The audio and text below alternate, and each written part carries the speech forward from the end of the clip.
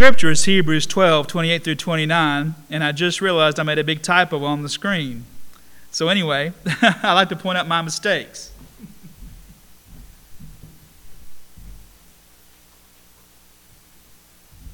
So I'll turn that off so it won't be a distraction. A reason to be thankful is what it should have said. A reason to be thankful. Turn with me, if you will, to Hebrews chapter 12, beginning at verse 28. This Thanksgiving season, we think about all the things that we're thankful for. And I can't think of anything to be more thankful about than God's salvation that He provides for us through the Son, Jesus Christ. I want to read these two verses to you. And it says this: "Therefore let us be grateful for receiving a kingdom that cannot be shaken. And thus let us offer to God acceptable worship with reverence and awe. For our God is a consuming fire." Let's pray. Lord, we just ask, God, that you would add a blessing to the reading and to the hearing of your word. Father, let it go forth and not return void. And it's in your name I pray. Amen. We live in a time of turbulence. And it's been true in about every age, but it seems like a lot more within the past 2 years. Things have sort of piled on. You watch the news at night, we see wars everywhere. Now there's war in Europe, in Eastern Europe, between Russia and Ukraine. And there were some fears this week that it would spill over into another country. Thankfully, we quelled that real quick. But we need to be praying for that situation in Eastern Europe. But we watch the news every night. We see this destruction and turmoil that's happening. The last 2 years, we've seen violence in every major city out there. And things just piled on and piled on. We saw people being locked down in our homes all across the world because of the pandemic. Some restrictions were tighter than others, and some were not, but it was a turbulent time. People were working from home or couldn't go to work. China is still doing lockdowns. I don't know if you've noticed. They had a positive COVID test going into the Disneyland park there in Shanghai. They shut the whole park down, and nobody has been allowed to leave. It's been very crazy, very turbulent.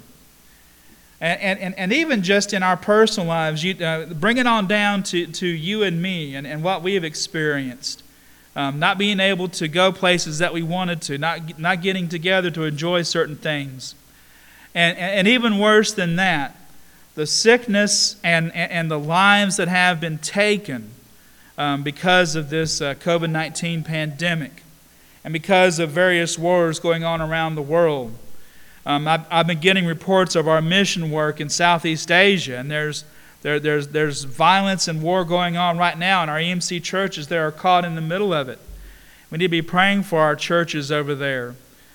But the world has become increasingly a turbulent place in these last few years, and hopefully maybe we're seeing the end of that for a while. But that still doesn't mean that we are always going to have stability in this life. We're not guaranteed any promises, are we?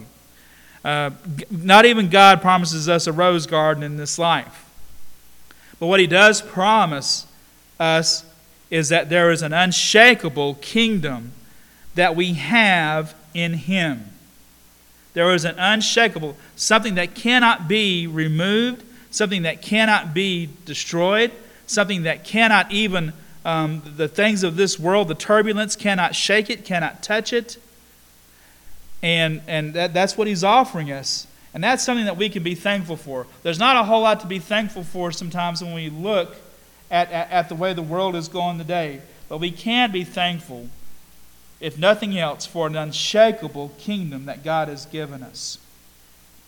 The author of Hebrews here is telling us about the future kingdom of God, which will come and destroy wickedness and establish God's righteousness on the earth, and that we as believers, and this is the whole theme of the book of Hebrews, need to continue to hold on to God and make it into that kingdom that is unshakable, that this kingdom that's coming in the future.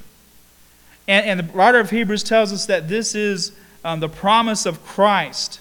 What Christ did for us in coming into the world is what brings us into this glorious kingdom. And He came into this world to be our great high priest, the book of Hebrews tells us, in order to atone for the sins and the evils of mankind, but not only to atone for them, but also to purge them from our consciences, to cleanse us within and to transform us into His glorious image. Jesus Christ did all that for us in the cross, and as we prepare to go into the Christmas season, we need to remember that Jesus was born to die. He came into this world to die. Now that's a terrible prospect to think about.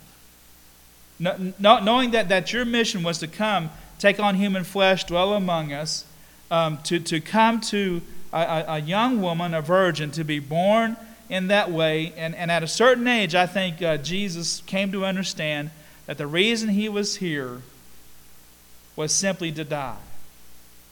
And it's not just what God wanted, it's also what He wanted. He knew this. He knew that this would be His mission, to come to take on human flesh. How can you kill the eternal Son of God? The only way you can do it is for Him to take on human flesh and dwell among us. That's the only way to do it. And that's what Jesus did. He was born to die. The road from Bethlehem led straight to Calvary. And why did He do that? So that you and I would have and receive the unshakable kingdom of God. And how is it? How is this unshakable kingdom? What does it look like? Well, here and also in Hebrews 12, we're given a little bit of picture of what it is. The writer of Hebrews tells believers, you have not come to Mount Sinai. And what happened at Mount Sinai? This is the image here.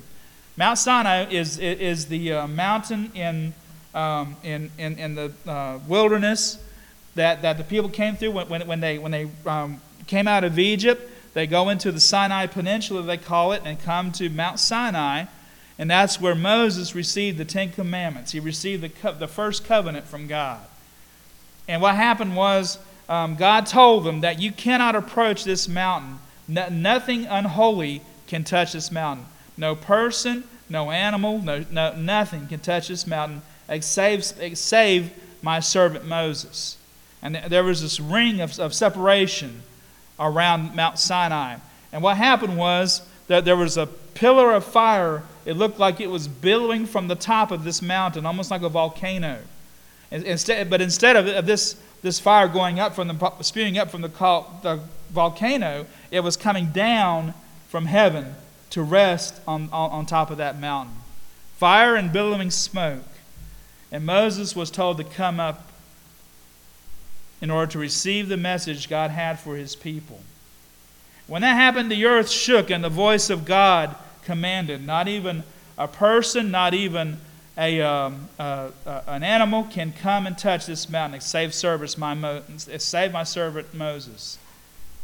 And they heard the voice of God, and they trembled in fear, and the ground was shaken underneath them. And many of them fell down and worshiped God, hid their faces from Him in that moment. But the writer of Hebrews tells them that the journey that you're on, even though it parallels the wilderness journey, the mountain that you've come to is not like the one there at Mount Sinai. This one is called Mount Zion, which is God's holy mountain, where everyone is welcome to come and touch the mountain. Everyone is welcomed into God's presence. All those who have believed in the Son Jesus Christ, and there's the kicker, All those who have believed in the Son Jesus Christ and accepted who He is are going to be welcomed into this mountain. Because why? Because through the atonement of Jesus Christ, those who have accepted and believe in Him are made righteous before God.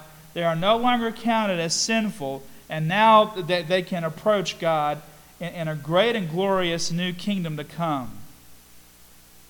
And the writer of Hebrews is telling believers, you have come to what is a gathering of angels in festal gathering, a feast, so to speak, a celebration.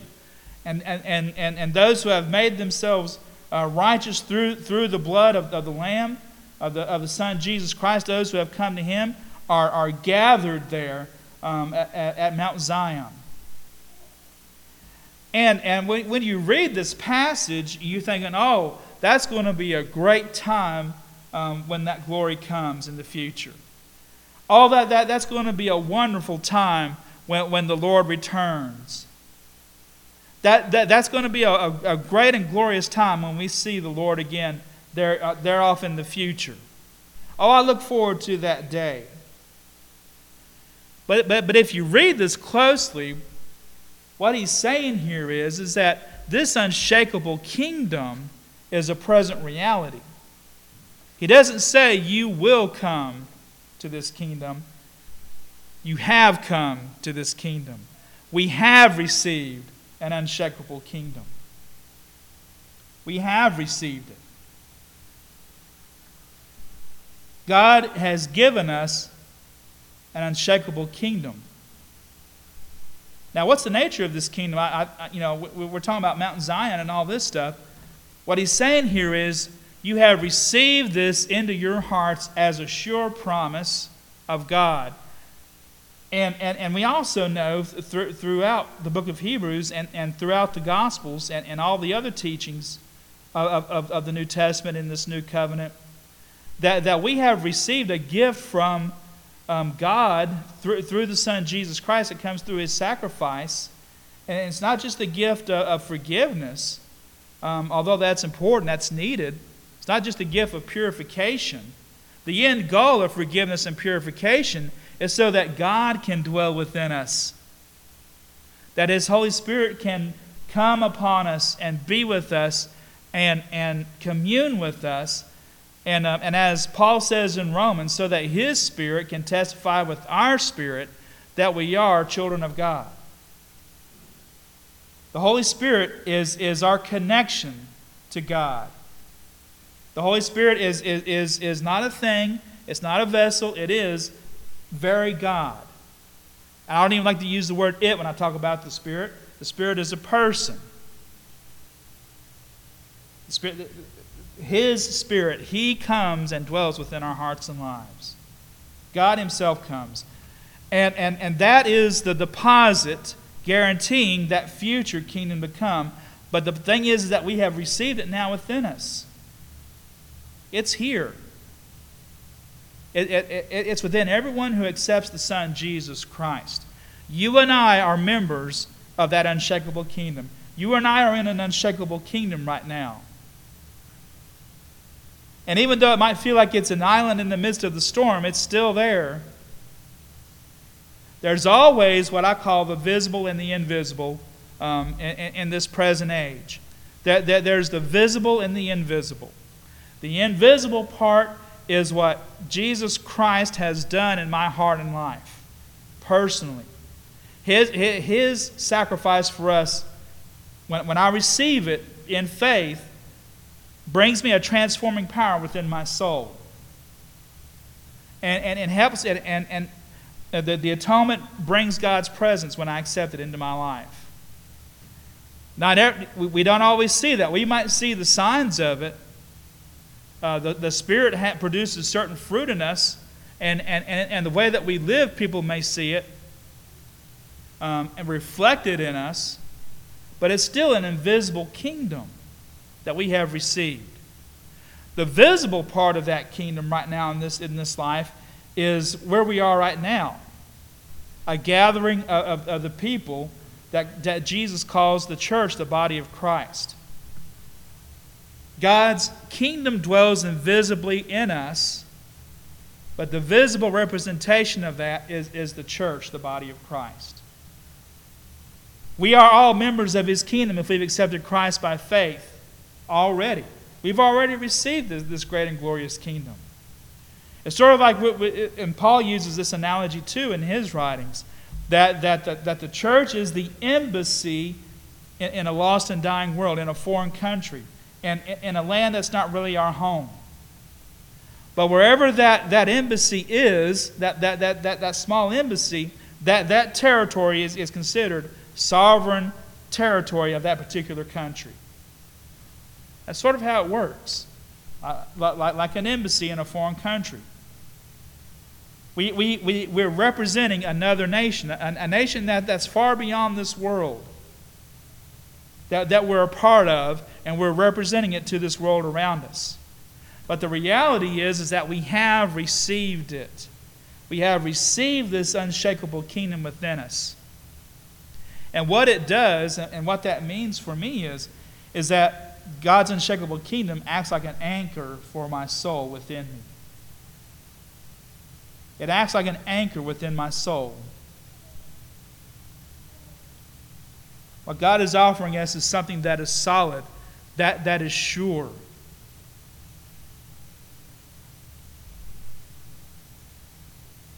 It's sort of like God was saying that the kingdom is not so much a place, but a concept. The word kingdom implies a reign, R-E-I-G-N, reign. The word kingdom implies dominion. The word kingdom implies ruling. And what the kingdom really is not so much the place where God dwells. It is the idea that God dwells here within my heart, but also the fact that I follow His will and His way. His rules, His kingdom, it reigns in my heart. God reigns over me, so that I'm quick to obey His commands. Now, some people will say, well, are we supposed to keep the Old Testament law? I didn't think that's what the New Testament was supposed to do.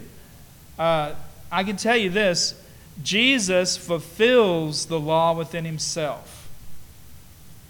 And He is the law now. The law is no longer on tablets of stones. It's in the person of Jesus Christ. And when we give ourselves to Him and faithfully serve Him and allow Him to work in our hearts, and He transforms us within our hearts, then what happens is that we accept His reign and rule over us. It's His reign and rule in our hearts, and we give ourselves to it. And everything that God says, everything that God does, everything that God commands us to do, first and foremost is for our benefit, but it's also for our sense of belonging. I talked about this before. We talked about some of the language that's used in the Bible for God. When we look at God as Father, we're accepted into His family, so to speak. We're adopted into His family through the Son, Jesus Christ. What we learn real quick is that there's some house rules to follow. But the house rules are there to help us to know that we're part of a family now. We got responsibilities. We have to treat each other certain ways. We have to treat each other like brothers and sisters. We have to love each other. We have to serve each other. We have certain duties to keep the house going and to keep trying to please the Father, and all those things make us have a sense of belonging. And that's what this is talking about. God's reign and rule in our hearts gives us that sense of belonging to something that is greater than ourselves, something that's greater than this world, something that cannot be touched, in the sense that it cannot be shaken. It cannot be ruined by evil anymore. It cannot be ruined by man's sinfulness.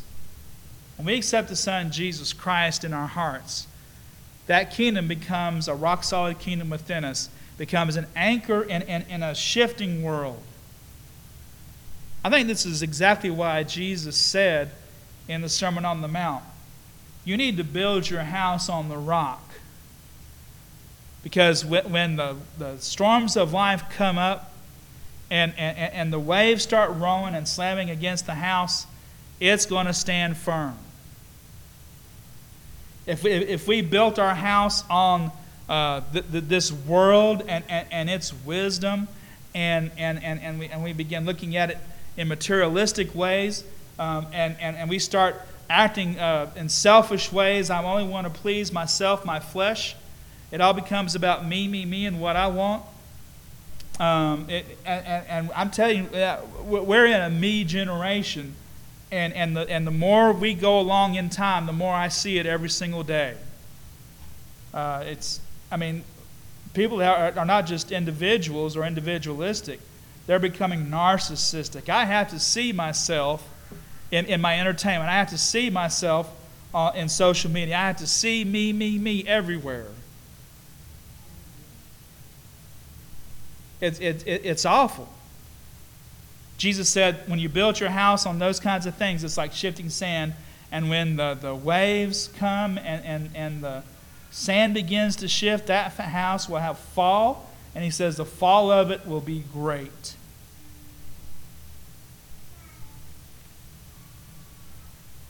But God's kingdom is a sure thing. And if we accept the Son, Jesus Christ, first and foremost, and believe in Him and repent of our sins and turn to Him, then we receive that unshakable kingdom within us as an anchor. But also a future promise of God's return when He will, at the end, set up a great and glorious kingdom. But we have both a present reality and a future hope, both existing together. We have the present reality now in us when we accept Christ as Savior. We have a future hope in Him that He is going to return and set up His kingdom. Now, in the meantime, we have to allow God to work in our lives. Because it says here that our God is a consuming fire. And that should give us a little bit of awe and dread too.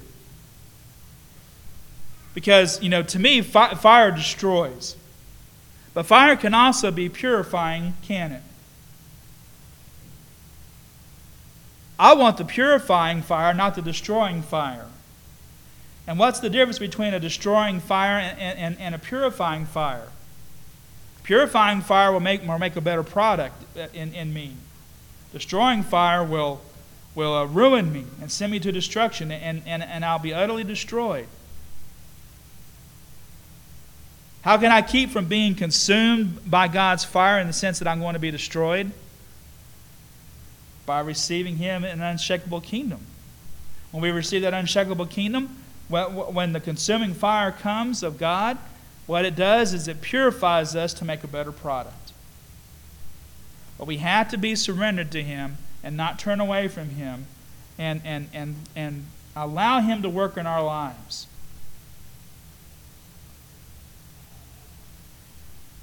We need to give thanks for an unshakable kingdom.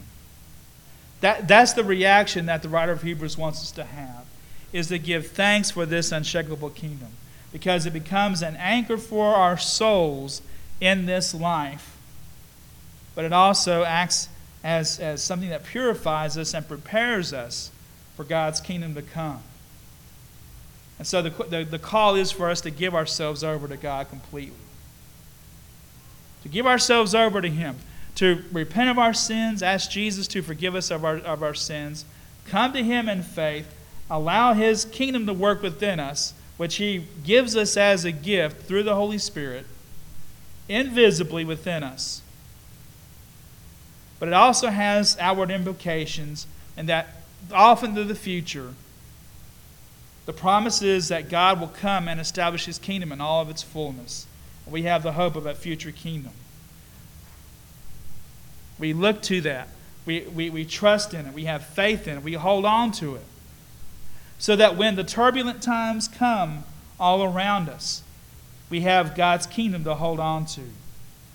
When we begin fretting over the problems of life, all we've got to do is pray to the God whom we have given ourselves to and He will help us in those times of need.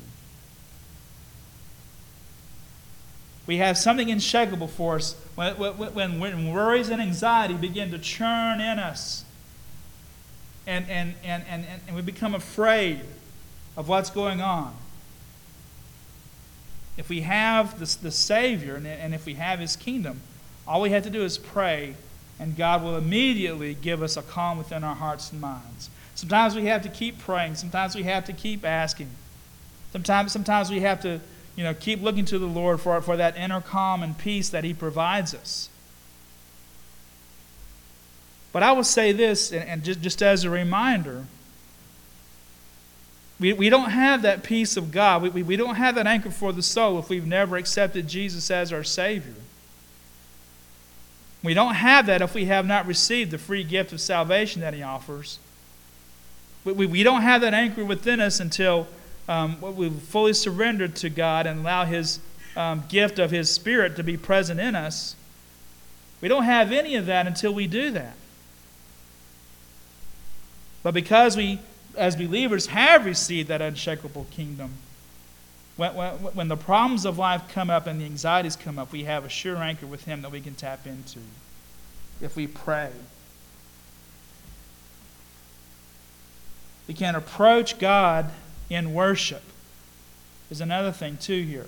Thankfulness is a more general idea, but worship. How much do we worship God? How often do you worship God? Do you worship Him on a weekly basis?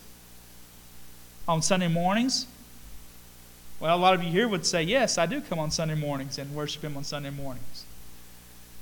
But what worship has to do more with worshiping God with my life every single day, and not just a gathering of worship. What we're experiencing here is a formal gathering of worship where we worship the Lord for who He is, thank Him for what He's done.